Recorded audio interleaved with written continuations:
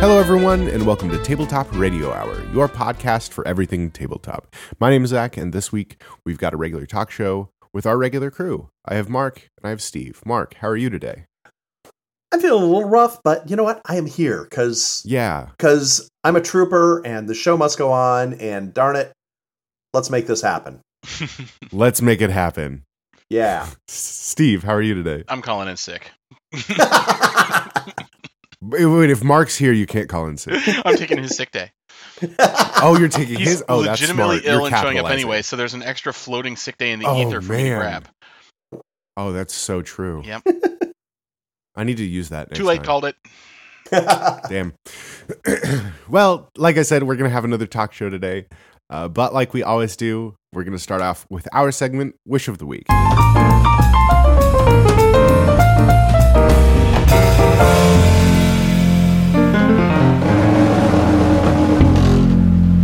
In Wish of the Week, we talk about anything we're excited for movies to RPGs to video games. This week, Steve, go. Well, I am very excited this week because next weekend, Free Play Florida is coming up. And if you're familiar with it, or if you aren't, either way, it's a pinball and retro arcade game enthusiast convention where a lot of like collectors and people that are just really into old games and who have actual pinball machines, they bring their machines together, set them all up on Free Play, and you can go through and just play hundreds of different arcade games and pinball machines for free as long as you'd like. And I'm going to have a table set up. I'm going to be selling my Anarcade card games, well, all of my card games, I guess, and a few other things. And we've done this for 2 years now, and it's usually really busy for us, but it's also just the coolest con ever because, oh my god, the games you can play, I'm not even kidding, it's amazing. So, I bet. yeah, I am jazzed and looking forward to that, and it's going to be great. Yeah, you say you're going to sell your Anarcade game, but aren't all of your games Anarcade games? No, Aren't I've they all got kind of Recomec is another Anarcade one I stuff? do with the Recomec robots. isn't. Yeah, that's right. That's Yeah. right. Although at this point we do have, I've got a new Anarcade coming out for the con. I was hoping to have it done, but it's going to have to be on pre-order. We'll have a demo there to show for it, but it's basically the redesign of the Anarcade deck building game, the original one, just more streamlined and better and more polished and just a lot more fun. And it also plays 4 players out of the box. So, Oh, cool. come check it out. It's a big improvement, and I'm super looking forward to it. I've been working on this for the past year, and it's neat to see it finally coming out. Yeah, that's really cool. Awesome. Yeah, I'll have to check that out. Absolutely. And Pictures on Facebook, if any of the listeners want to get in on that pre-order, let us know. We'll get in contact with y'all. Yeah, absolutely, definitely. Well, Mark. It's Mark's turn for Wish of the Week. My Wish of the Week, I have to say, is a complete surprise even to me. We were out late last night, which we'll get to that in a minute. But I got home and there was a package on my front door, and I was too tired. I didn't even open it. I literally opened this about a half hour ago, and it is the Blight Chronicles card game. I think I talked about this. It was a Kickstarter I supported, I don't know, maybe a year ago. Okay. And to be honest, I completely forgot about it. You forgot about it. Yeah, exactly. Last night it literally showed up on my doorstep. Well, that's great. So I pulled that out and have just started flipping through that. So looking forward to seeing how that goes.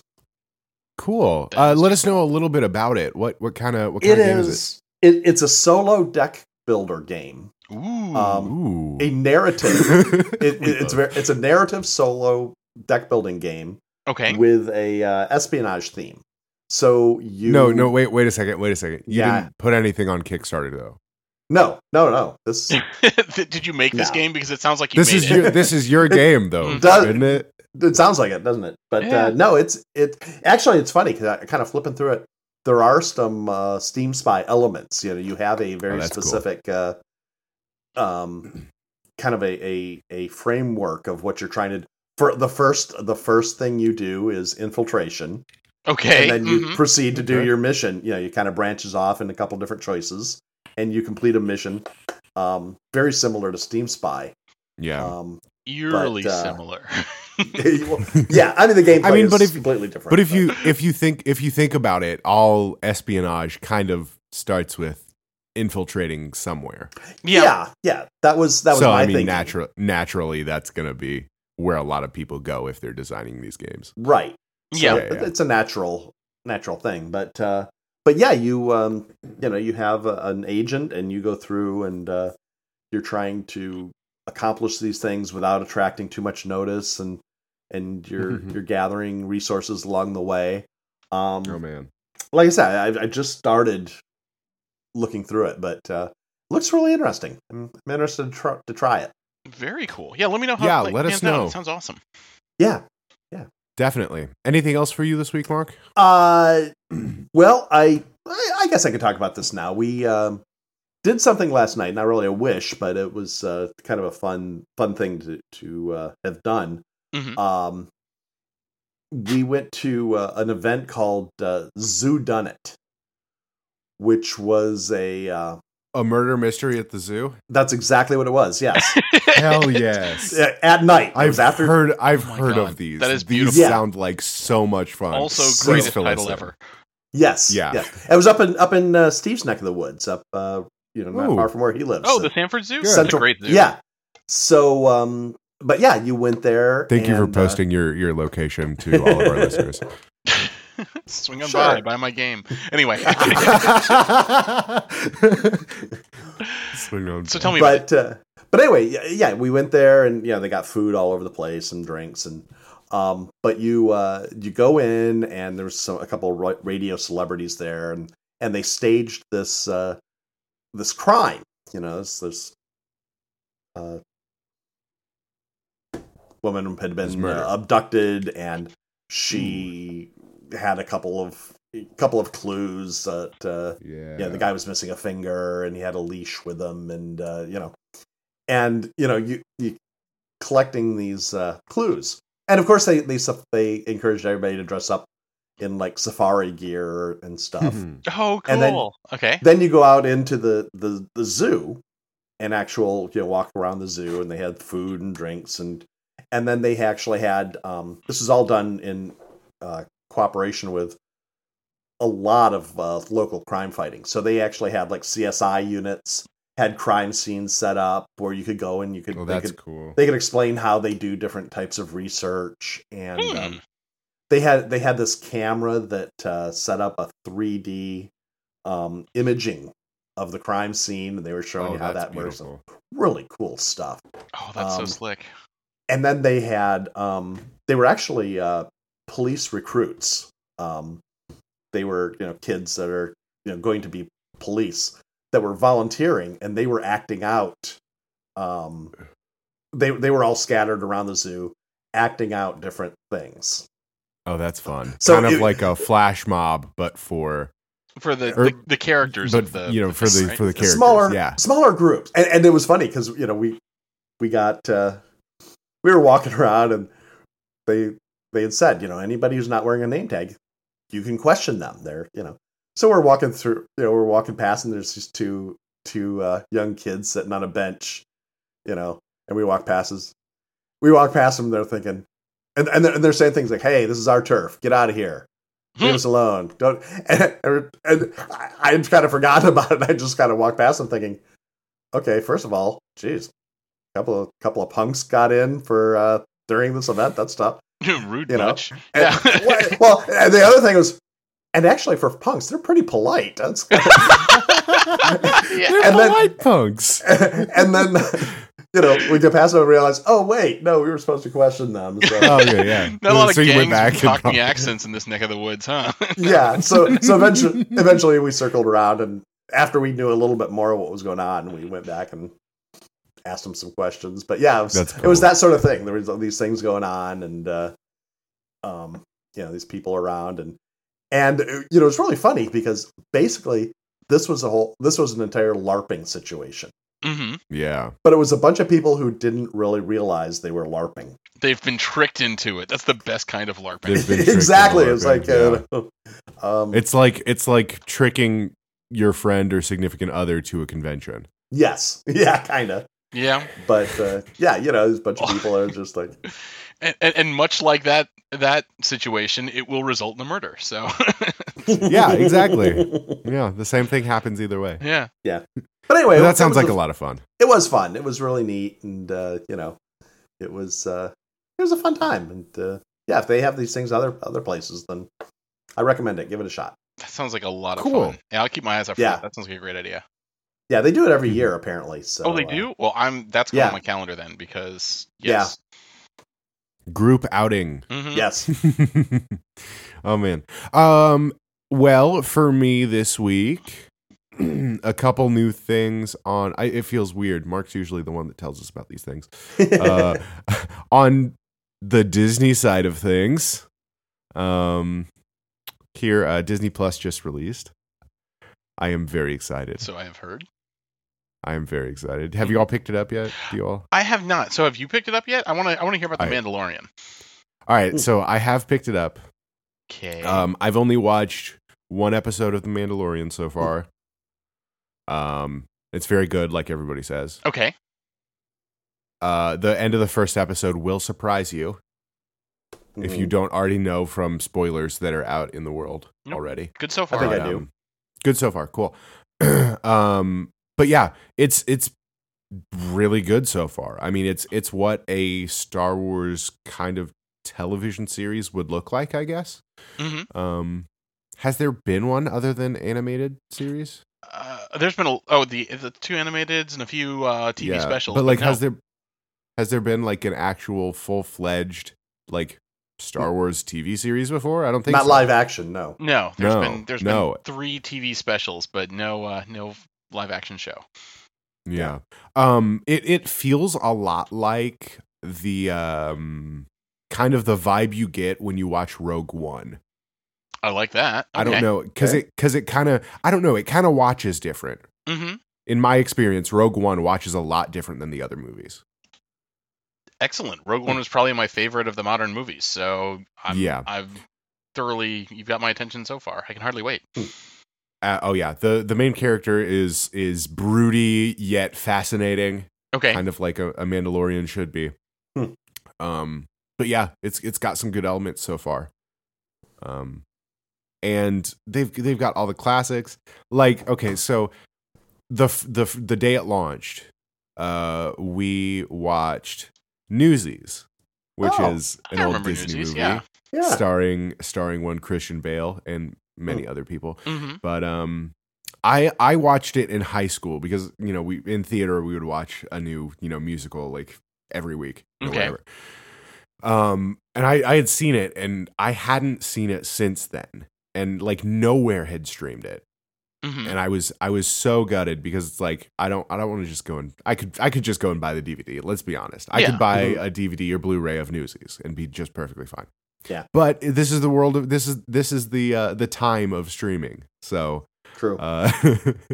So if you're gonna stream.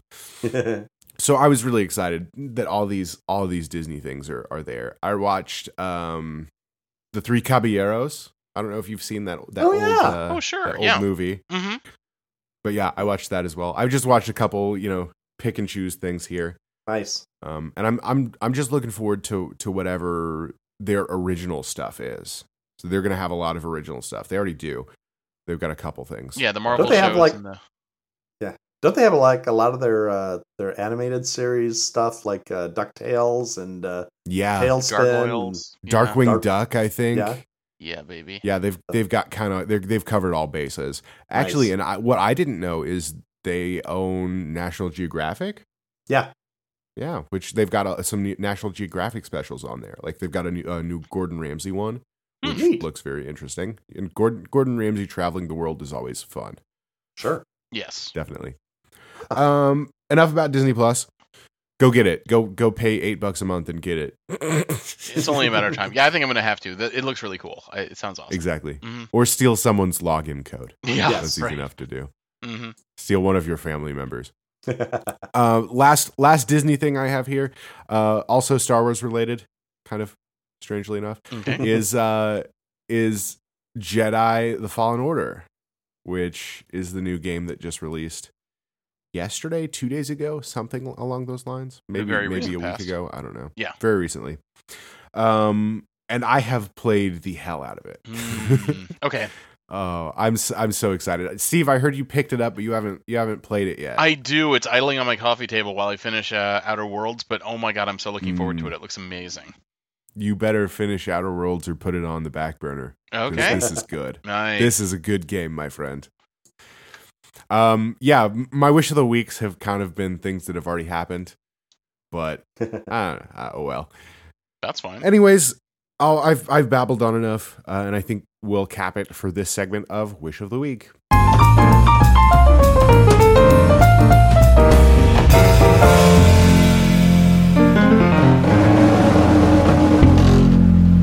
And now we're on to our segment, RPG Reflection. In RPG Reflection, we talk about our last game session. In this case, it was the first 2 episodes of Season 3 of Flash Bash and Panache. It was my week, and I was nervous. Well, no reason to be. You did great. Yeah, I mean, I always hate writing for like the start of a new campaign. Okay. Which is kind of what this new season is. You know, there's been a little bit of a break since we've played. This kind of feels like it's the start. Like we ended our last story and we're starting a brand new story, even though elements that are the same from the last stories will come in. But yeah, it's still there's a lot riding on session 1. And I think especially for us, because this is going to be public to people, and so it's kind of a form of entertainment. So there's that extra pressure to make it entertaining and make it exciting. True. But I've talked enough. Go for it. You guys talk. Well, let me start, since this was mostly about Mateo, so let me get my stuff out of the way. I just wanted to say that I thought this was the most integrated and 7th Sea-ish game that you've ever run. I felt like it really focused on who and what we were. It pulled into the backstory. It felt connected to our universe, our previous games, our world, and I thought it was really amazingly well done. I had a great time. Well, thank you. Yeah, I really liked how you pulled in some of the old characters. It was cool to see the street urchins again. Claire and her gang. Yeah.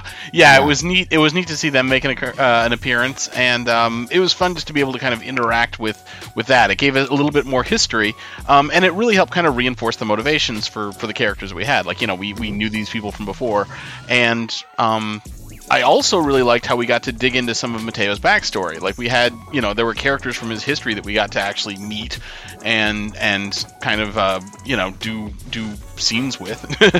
And right. It really helped kind of flesh him out as a character. Like, it's like finding a chest of gold is great, but like, cathartically exercising some of your demons from when you were a small child is a little bit more gratifying. So just a little bit, I think. Yeah. So, well, part of that is to, we're changing the way we're writing for 7th Sea. And this is kind of a big season for us because we hope to make it even better. Mm-hmm. Just because we're actually using the way 7th Sea tells you to write your character-based stories, and we haven't been. Mm-hmm. True. I mean, we could talk about that a little bit, definitely. Yeah. It's basically whatever you want to accomplish for your character, whether it be a new attribute or ability or skill, as in character advancement, like in character advancement. Yeah, absolutely. So the meta back behind the RP, mm-hmm. definitely. Yeah. But like if you want to get a new ability, a new skill, maybe it's worth, 3 points, whatever the XP points, the experience points. Yeah. And that would make it, whatever story that this goal is set around would make it a 3-step story. So that will be more or less accomplished in 3 sessions, whatever. But yeah, we're going more along those routes, and it helps me because I always enjoy, hearing from the players and asking, what do you want to do? What do you want to accomplish? Let me know. I'll write whatever. And this kind of really encourages that, and so I really enjoy that. What do you guys think of this whole? Yeah. What do you guys think of the whole new writing system? You guys haven't, written like I've just been writing for these sessions quite yet, but what do you think from the unexperienced point of view? Well, this was mostly Mateo's story. So, what do you say, Steve? Let's hear. Well, I found it really gratifying. Like it was cool. It gave me a chance to kind of delve into different aspects of the character that I hadn't seen before, and it gave us a chance to really kind of flesh out a lot of the attributes for him that we in the past, whereas it would have been maybe he just kind of stabbed his way through a situation, we're getting a chance to see some of his personality like drawn into a scene. And I feel like it's also true that Nathaniel got to be Nathaniel a little bit more than we might have in the past too. It's we get to play to our strengths and react to scenes a little bit more kind of realistically, logically, as far as characters, in a scene. More how the character would respond to certain situations based on the kind of the reward system, maybe. Yeah. And for newer listeners, I want to kind of jump in here too and say, I'm kind of saying this was pretty much Mateo focused, and that's part of our design is he kind of got the spotlight this week, and next time Nathaniel might get more of a spotlight, and then Ryan might get his spotlight, and So it's not a complaint. We've got this whole round robin thing, right? We're trying to kind of play that up a little bit, and that way, I think each of the characters will get a chance to kind of grow a little bit more dynamically. Yeah, but that being said, yes, I did feel like Nathaniel was able to contribute in a very Nathaniel way. And, did feel involved based around his character. Yes. It was great. Yeah, it really was. And that was less about me and more about how you all approach situations. So yeah, that was less of my job and that was more of your job. So good job, guys. But yeah, Steve, any other thoughts? Nope. Since I had a great time. This was kind of your story. It was. it really was. I think we got Mateo a little bit more established and figured out kind of a little bit more why he is the way he is, and I'm looking forward to spending some more time with it. Mm-hmm. Yeah, awesome. I had a lot of fun running it, and I hope you guys had a lot of fun playing it. But yeah, like I said, we hope to make this season better than the last one, just because we kind of have our heads screwed on right.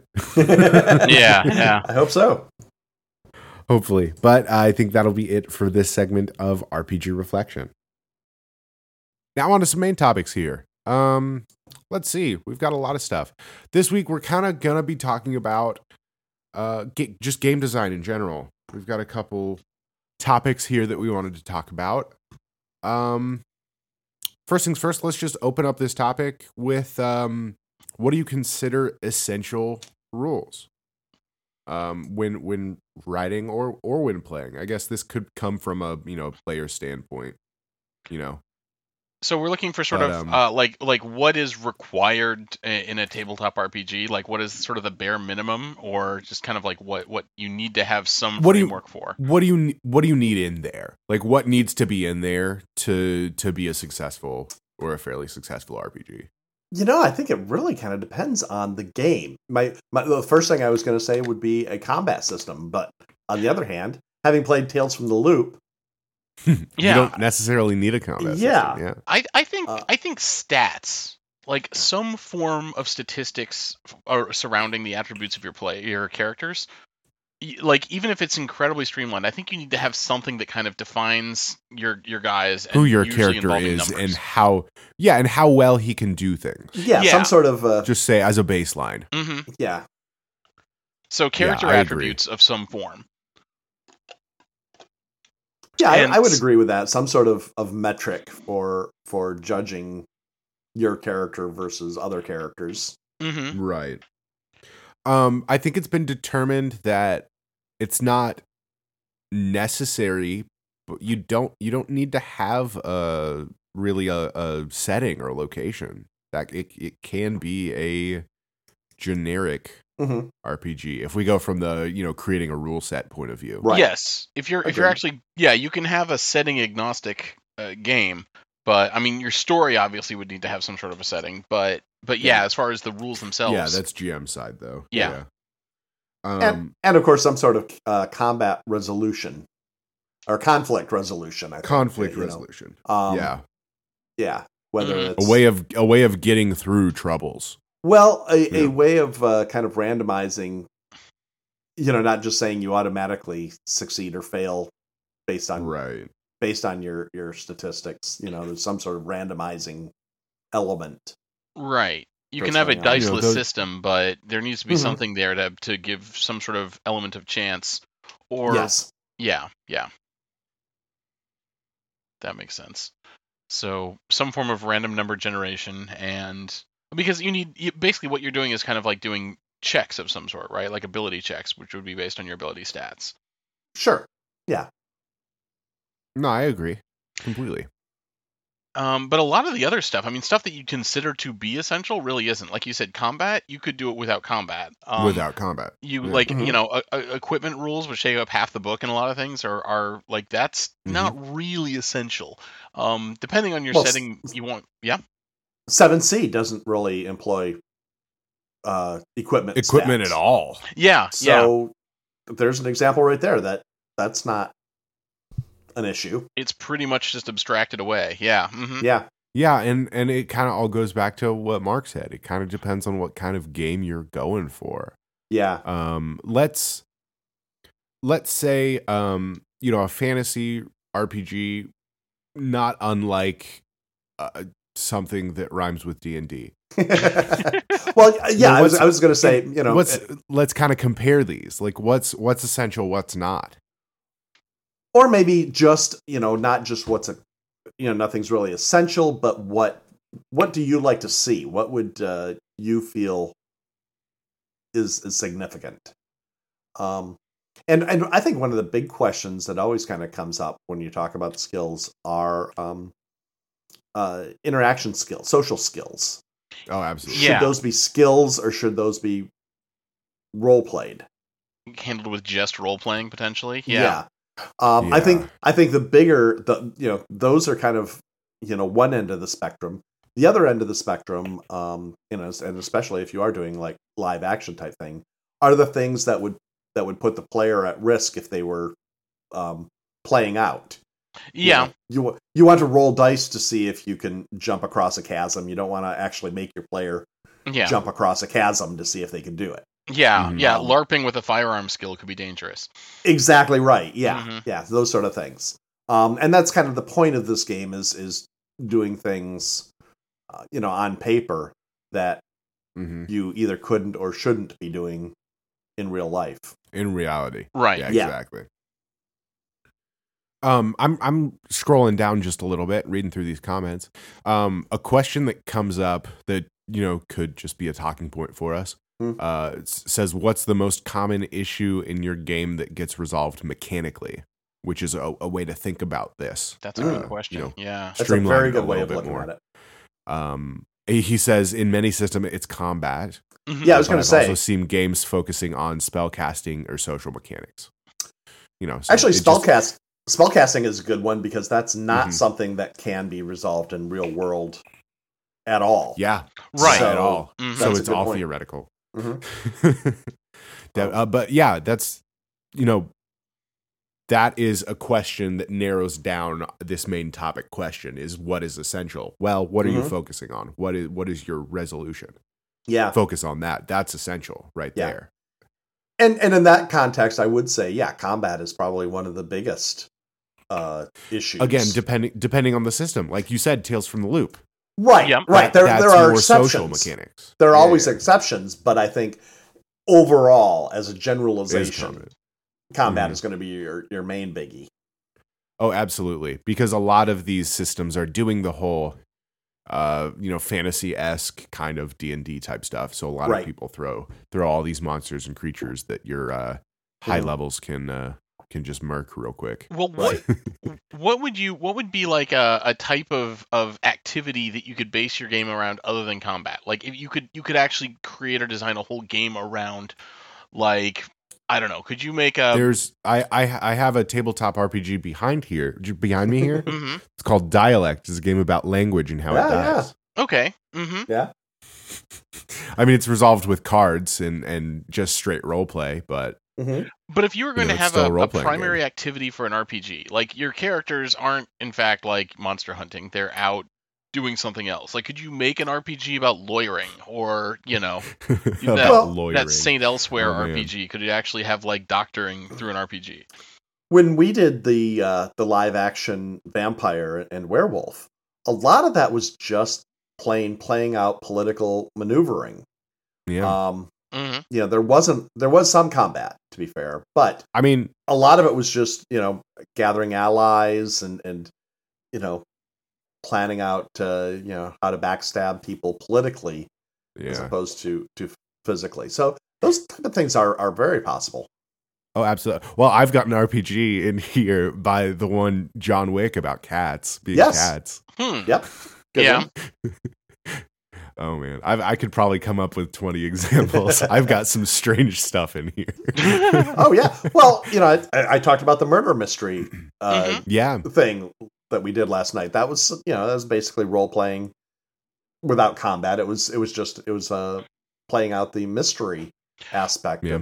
of something. Well, and actually, like murder mystery, like that sort of RPG in general is a great example of something that, like, the entire thing is through social interactions, right? Mm-hmm. Like Yes. in Yeah. that case, there obviously is no combat, but there is a lot of focus on social. So that's kind of yeah. a cool different direction to take it. Another Yes. game on social. Excuse me. Another game on social. I just got Everyone is John. Doesn't have a Yep. combat system. Hmm. Yeah. Definitely resolved different ways. Mm-hmm. Yeah. It's definitely yeah. There's a lot of variety and options. But yeah, I think the more you get into the stuff that has to be done abstractly is where you Mhm. need the most essential rules. Yeah. Yeah. I think because rules get more specific when it's not about combat.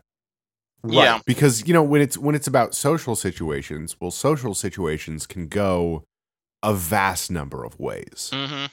Whereas combat kind of goes, somebody has a weapon or their fists, they attack you, you attack them, somebody dies.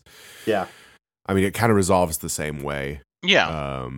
a majority of the time. Whereas, Right. And- social situations require a little bit more finesse with the rules. Yeah. And there are systems that have more of a combat-ish approach to social interacting, perhaps. You're Yeah. not doing physical damage, but maybe you're doing emotional damage or something. Yeah. Through social interactions. Right. So that can be handled combat-ish, but yeah, it is a different animal. Hmm. Yeah, absolutely. Absolutely. Let's go ahead and transition on topics here. Okay. I've got one here still from the Reddit.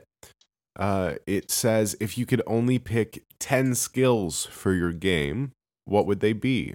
This one's getting a little bit more personal with our kinds of design, types, what types we fit into. So let's start. Who wants to kick this off? Well, Mark, I think Mark should, maybe because Mark's I think got a Mark little bit already more has. experience. Yeah, Mark's if you look got at Steam this. Spy, I think you've pretty much already handled this nicely. So Yeah, that's a good point. Well, Steam Spy, I kind of set up in a format that kind of specifically ties attributes and scenarios together, and kind of forces a group of skills that are based on specific combinations. I don't know if those would be as necessary in another A situation. different genre of game. Yeah. Maybe. Yeah. Well, actually, maybe a better sampling. Zach and I last week, and part of what kind of prompted us to talk about game design, did some game testing. Some play testing. Yeah, exactly. And that used a similar skill kind of situation that broke down attributes and targets and had skills based on that. And again, I don't know if I think even that list could have been streamlined. Yeah. But I think you probably could have gone pretty well with that group. I think a fighting, a combat skill, like I say, is a definite. And then there's a question: do you break that into attack and defend, or you just have one generic? Right. Yeah. Because it also depends on the system. Because sometimes a defensive system, like having the option to defend, is a good thing. But some it's not. And depending on how robust you want your combat to be, if you can brush off your combat with a single roll or two. Then, real quick, I think we're getting a little broad for this. So let's do specifically, Mark. You yes for your next game, like if you were to optimize. Let's make it let's make it a little bit more personal instead of discussion-y. Okay. Still, it depends on genre, but since I'm kind of espionage themed, let's go with that. Let's go with it. I would say definitely a some sort of fighting skill, probably a driving skill. Stealth skills are good. Stealth is going to be a big obviously one. Yeah. Stealth is a good one. I would say some sort of disguise or impersonation skill. And then for that, I think a persuasion or seduction type of thing is really necessary.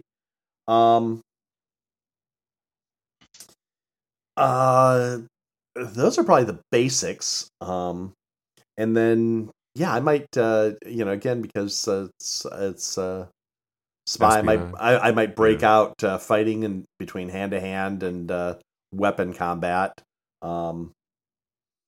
Firearms specifically. Because there's firearms or close quarters combat. Mm-hmm. Yeah, it differs. Yes. Probably sleight of hand, like a Ford, pickpocketing. Pickpocketing, lockpicking, etc. Those type of things.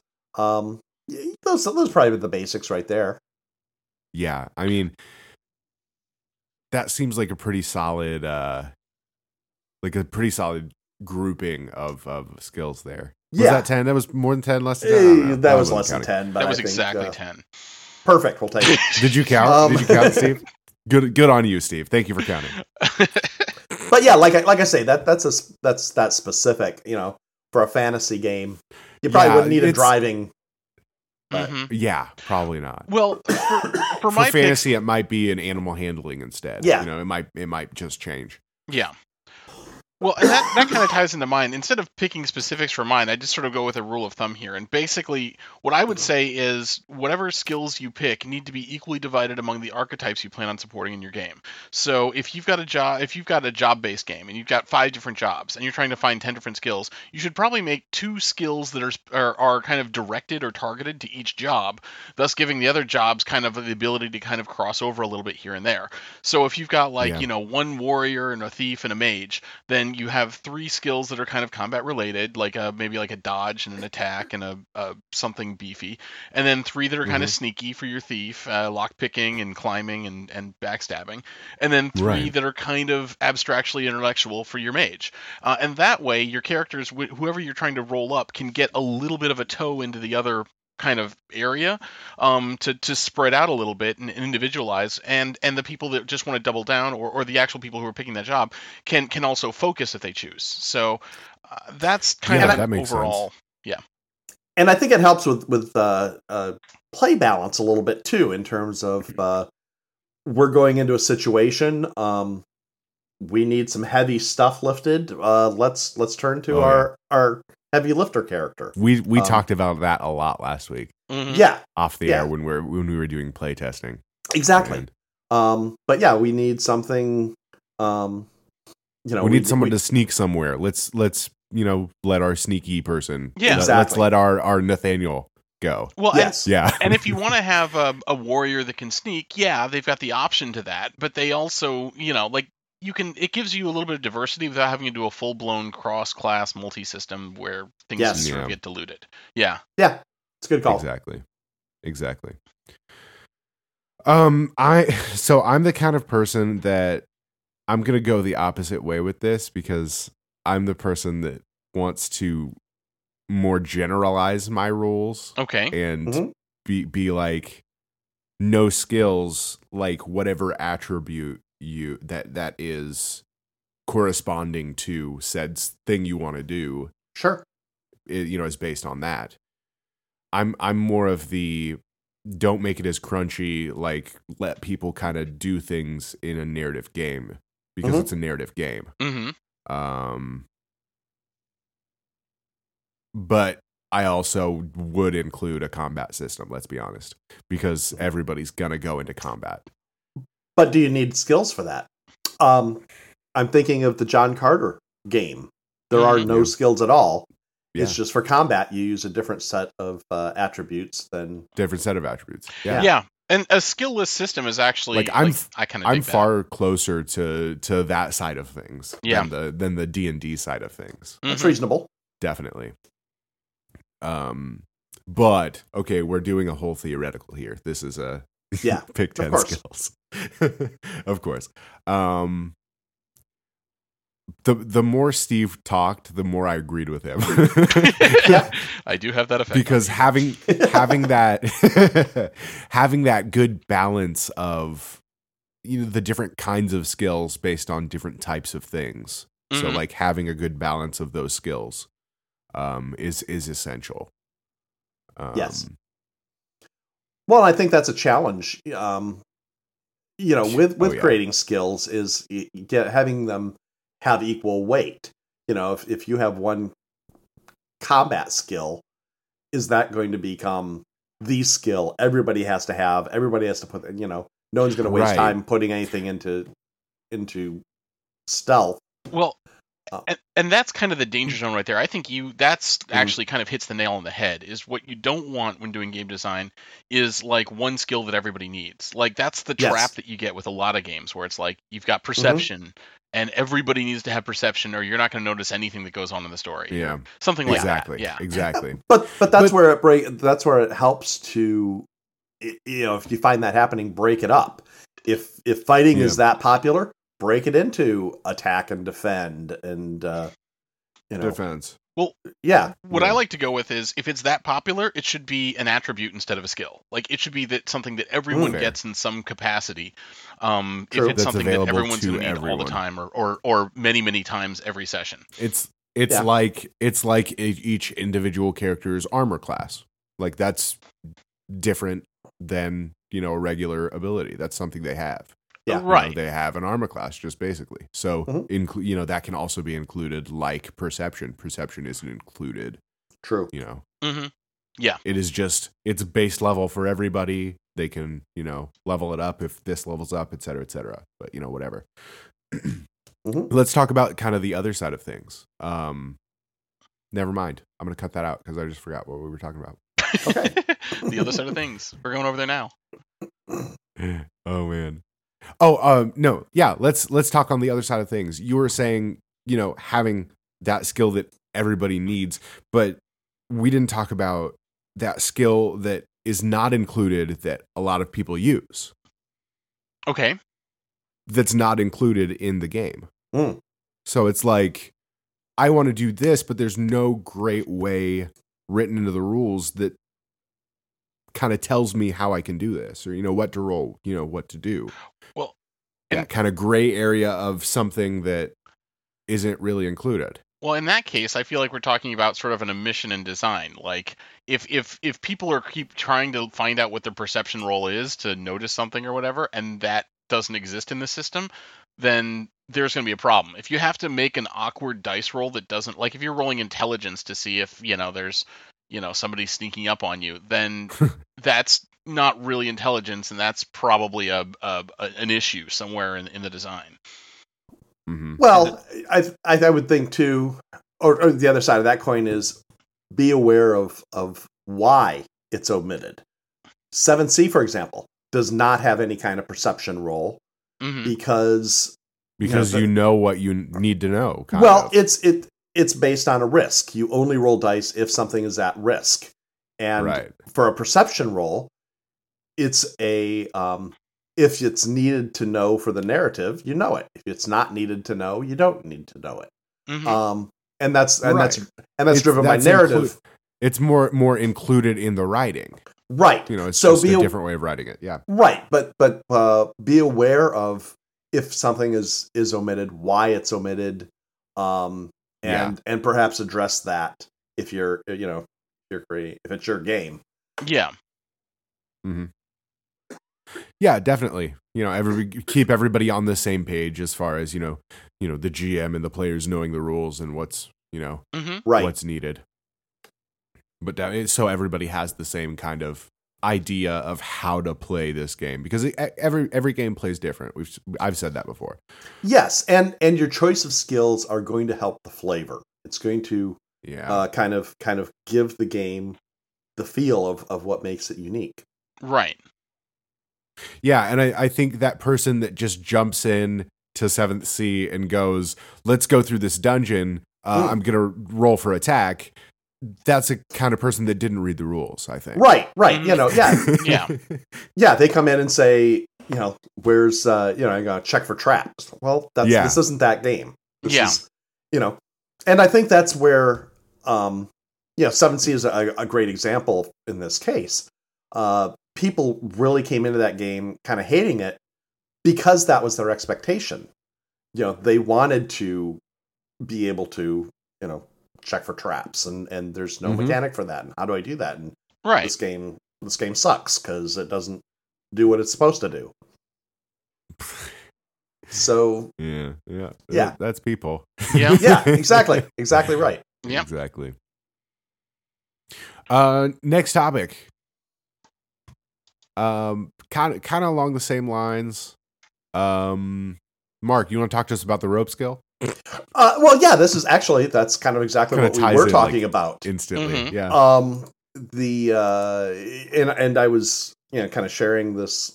This was on Reddit, but there was a great example when I was playing D&D, and one of the things that really drove me away from D&D, and this is probably more of a game master thing than a rules thing, but I was playing a hero and I wanted to be kind of swashbuckly, so I wanted to grab a rope and swing from it.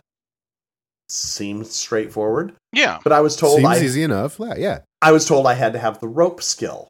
I had to know how to handle a rope in order to grab it and swing from it.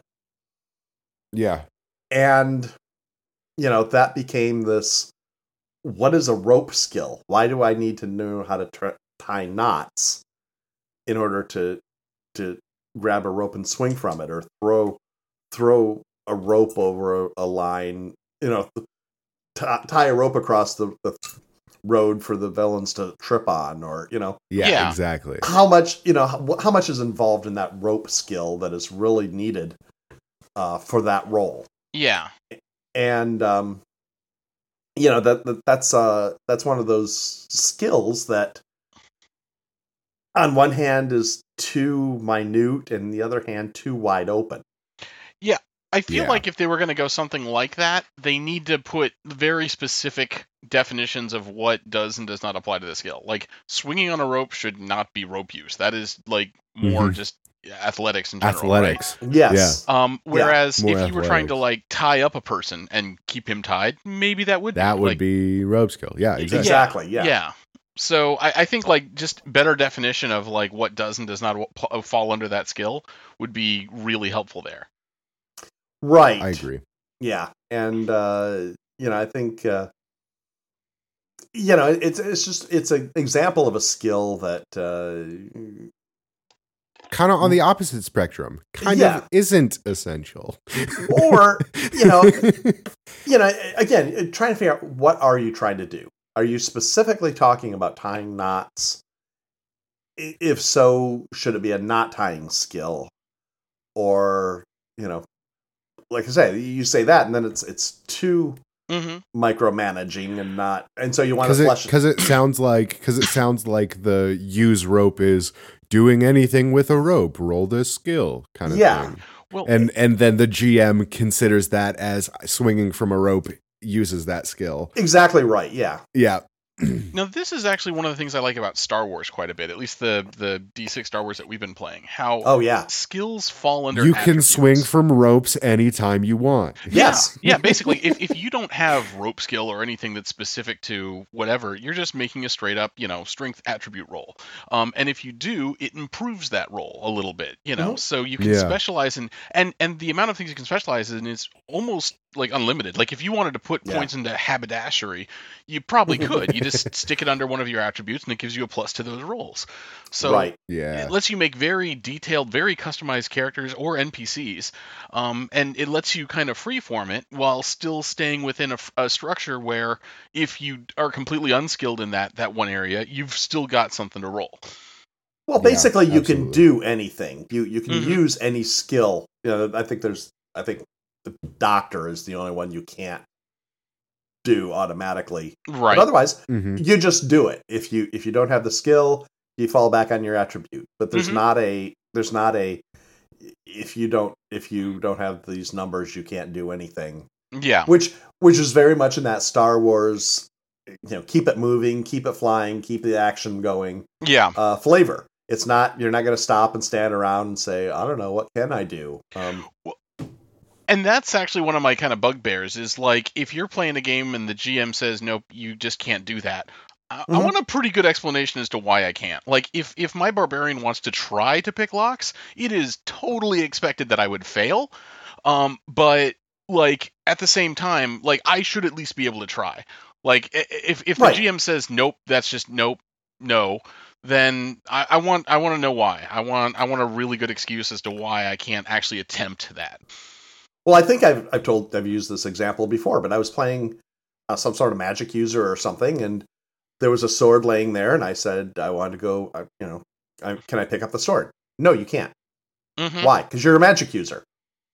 I can bend at the waist. Pick up a sword. I have opposable thumbs. I can bend at the waist. Tell me what happened. All the physical abilities to pick up a sword. I hate how Andy does it. Yeah. Does it shock me? Does it drain my powers? Does it, Okay, yes, it's in the rules, but tell me what. Tell me why. Yeah. Yeah, tell me why. Why doesn't this work? Yeah. Don't just, that has never happened to me in real life. Don't just say it's like 7th Sea in dodging. Yeah. You don't just dodge. You have to say how you dodge. Right. I have never been out in real life and been able to not do anything. Although, thinking and about not it, know why. the rules. Yeah. Well, actually, I'm sorry. wait a The second. rules say I can't take the trash out tonight. Sorry. Yeah. You got to find somebody with a I different wonder- class to do that. Yeah. Oh my god. I don't think it'll work, but you know. I'm gonna try it. You're too high level for I'll let you know that. how it goes. Good. Good. Oh man. Oh, next topic. Oh man. All right, let's go back and let's talk about some combat systems here. Okay. How would you feel if heroes' combat stats were mostly the same at low levels? I think Steve has the most the loudest reaction to this one. So let's let Steve. I do. Well, I love it. I mean, honestly, I think that's a great place to start with games. I like games where in the beginning, when everyone's sort of a blank slate, they are not very diverse from each other. Like, you know, you can have like it's just a point here or there makes a very small Other than difference. maybe what your weapon is. Yeah.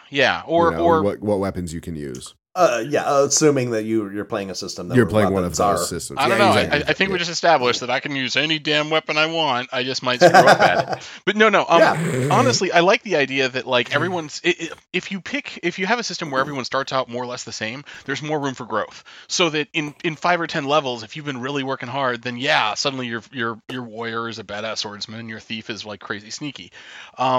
If you have them very divergent in the beginning, I feel like they're just going to be the same distance apart down the road. You don't have like kind of diverging paths of a Y. You've just got parallel lines going. So for advancement.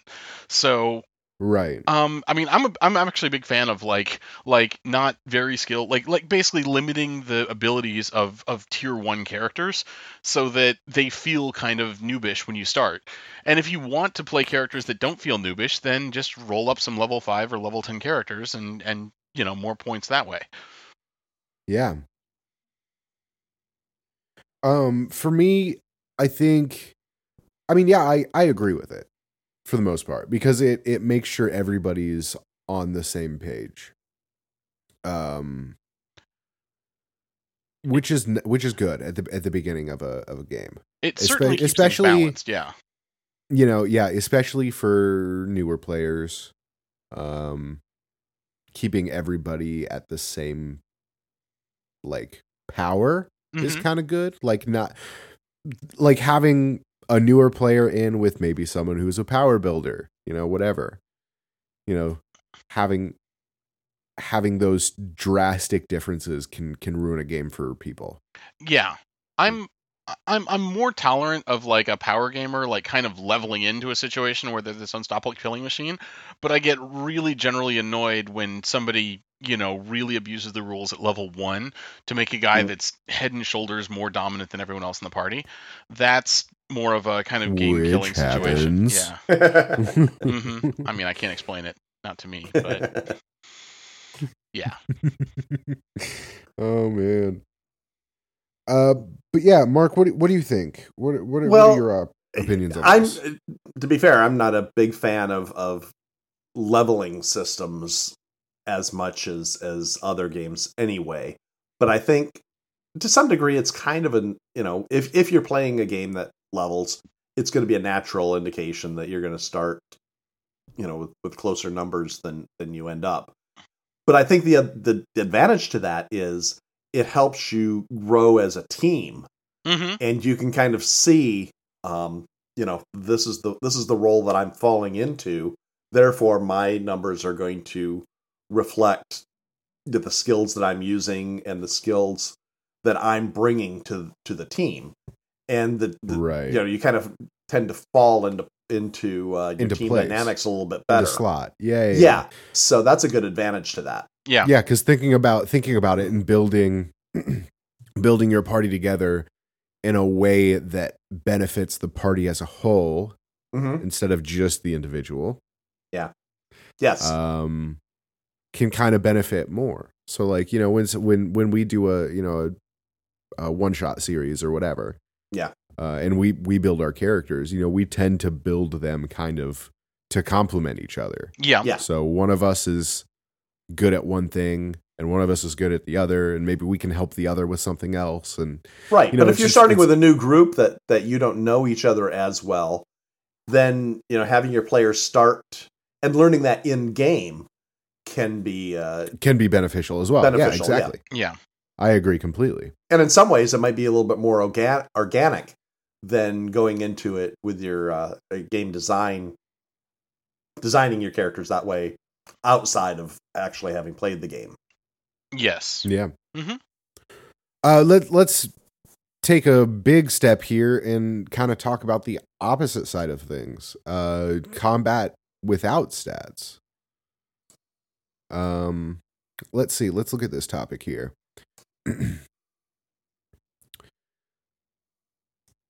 It sounds basically the gist of this is go Steve. Oh, it's basically what they're getting at is basically just have combat completely basically kind of derived from the narrative. So basically have the GM just sort of call it. So if they want to attack something, instead of keeping track of like numbers and skills and attributes and whatever, there would just be no rolls at all. And just if the player goes up against someone that's tougher than them, then the tougher person would likely win, unless it's, for some narrative reason the GM didn't want them to. Well, you'd have to have stats for that. But... Yeah, well, you can have stats to look at it and compare, but it sounds like what they're getting at is just sort of like, just make up an answer and tell them what happens. Which isn't the end of the world if that's the sort of game you're looking to play. I definitely wouldn't want to play that for a combat-heavy game. But yeah, I would suggest, like, if you gotta have some way to resolve combat. Other than just narration. Because at that point it's not a game anymore. Well, and this is sort of my problem with diceless systems in general. Like the ones that try to completely avoid random numbers. Like at some point it's gonna feel kind of like you're fated to either win or lose. You don't have a lot of like options. Well, I don't know if it's specifically talking about diceless systems. I think they're just talking about very rules light systems that really don't have a combat system. Well, with no stats, it could come down to you just do a coin flip. Mm-hmm. Yeah. But if it is just, whoever has the most stats wins, you could just sit home and do the math yourself as, he's going to win, he's going to win, he's going to win. And this is how it's all going to end up. And we don't even have to bother playing it out. Yeah, That's true. I do think that you need to have some kind of either a randomizer or... Yeah, I mean, it's really hard to get behind a character that doesn't really have anything written down about them. Like, yeah. But on the other hand, if you do have that, just if it's all random with no character stats, I guess it could work, but it's not going to feel it's not going to feel narratively organic. It's not going to feel like there's a logic to it. You know what I mean? Yeah, we're still in arbitrary coin flip territory there. Like, know, the guy who's beefy needs to have a better chance of winning combat than the pencil neck geek or whatever. Well, and because that's going to drive the pencil neck geek to make decisions based on that fact. Yeah, things that play to his strengths instead. Yeah. Mm-hmm. Yeah. But if he can arm wrestle his way over, whatever, then it just doesn't make sense, and it's not very fun. Right. Yeah. Mm-hmm. Yeah.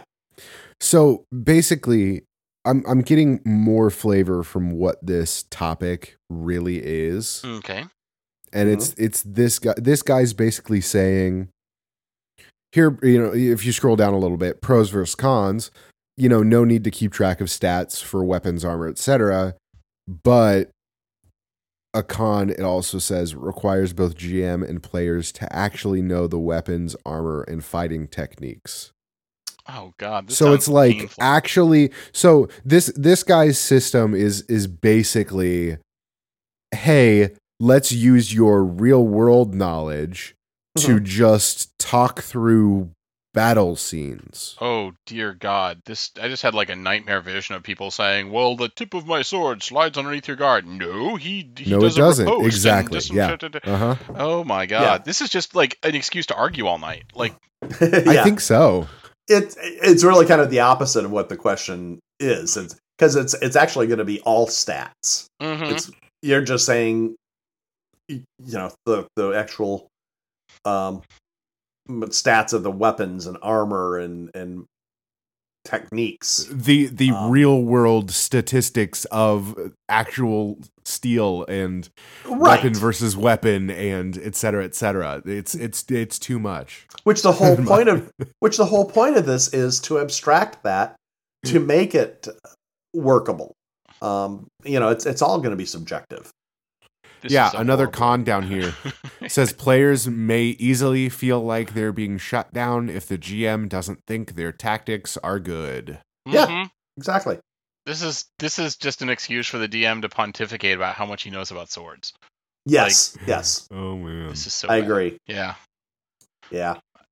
All right, let's move from that topic. Okay. All right, let's talk about one last topic here just to round this episode off. Mm-hmm. This one is, guess what? Also from Reddit. It says, "What is missing in the world of tabletop RPGs?" Well, me mostly. I've been busy.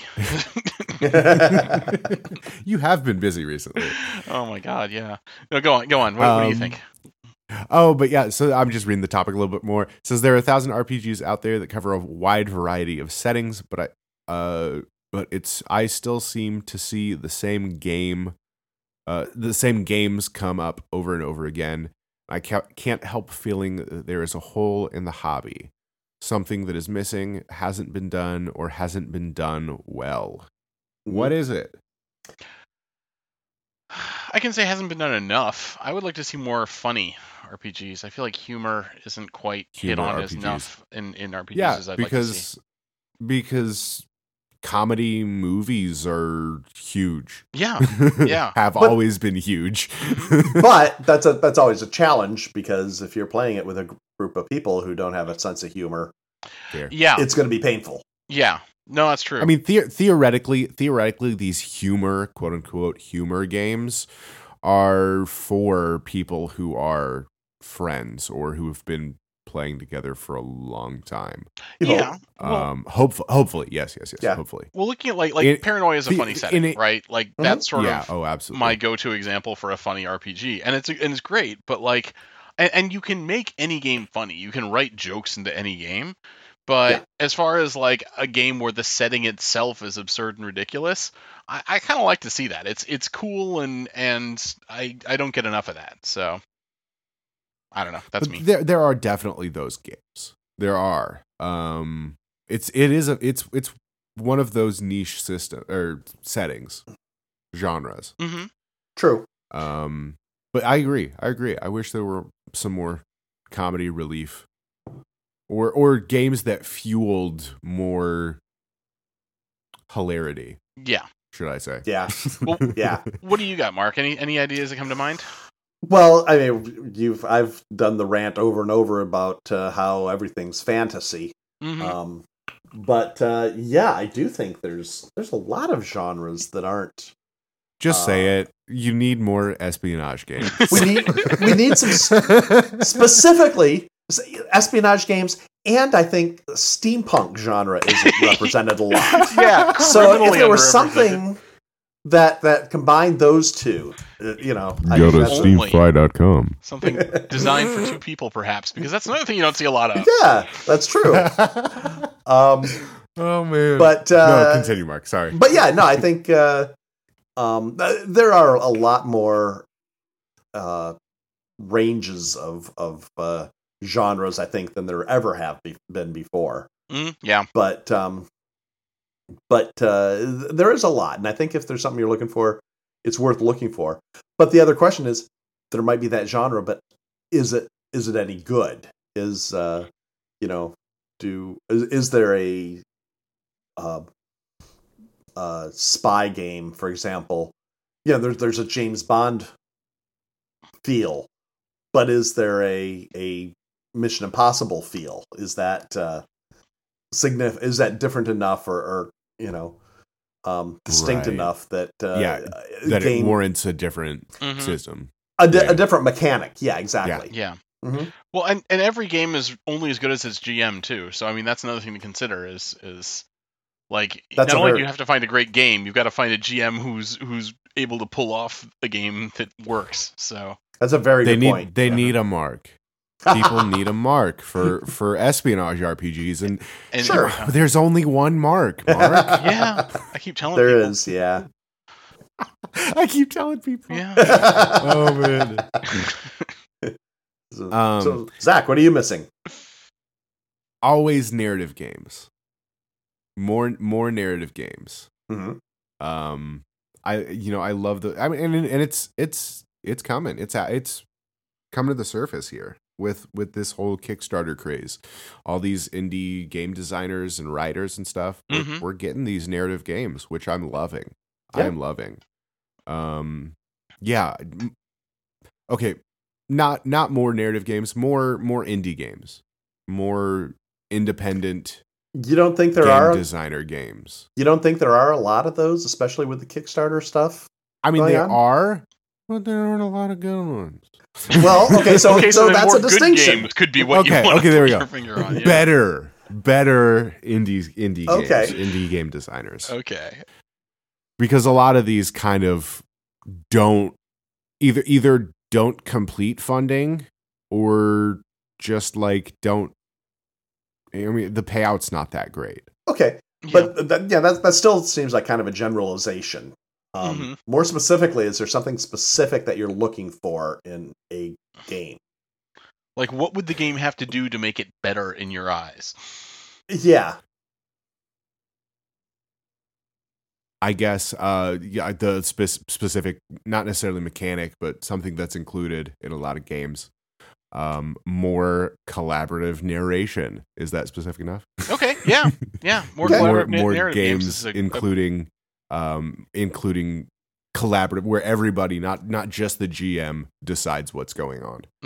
Okay. Okay. Because Nice. D&D doesn't include that.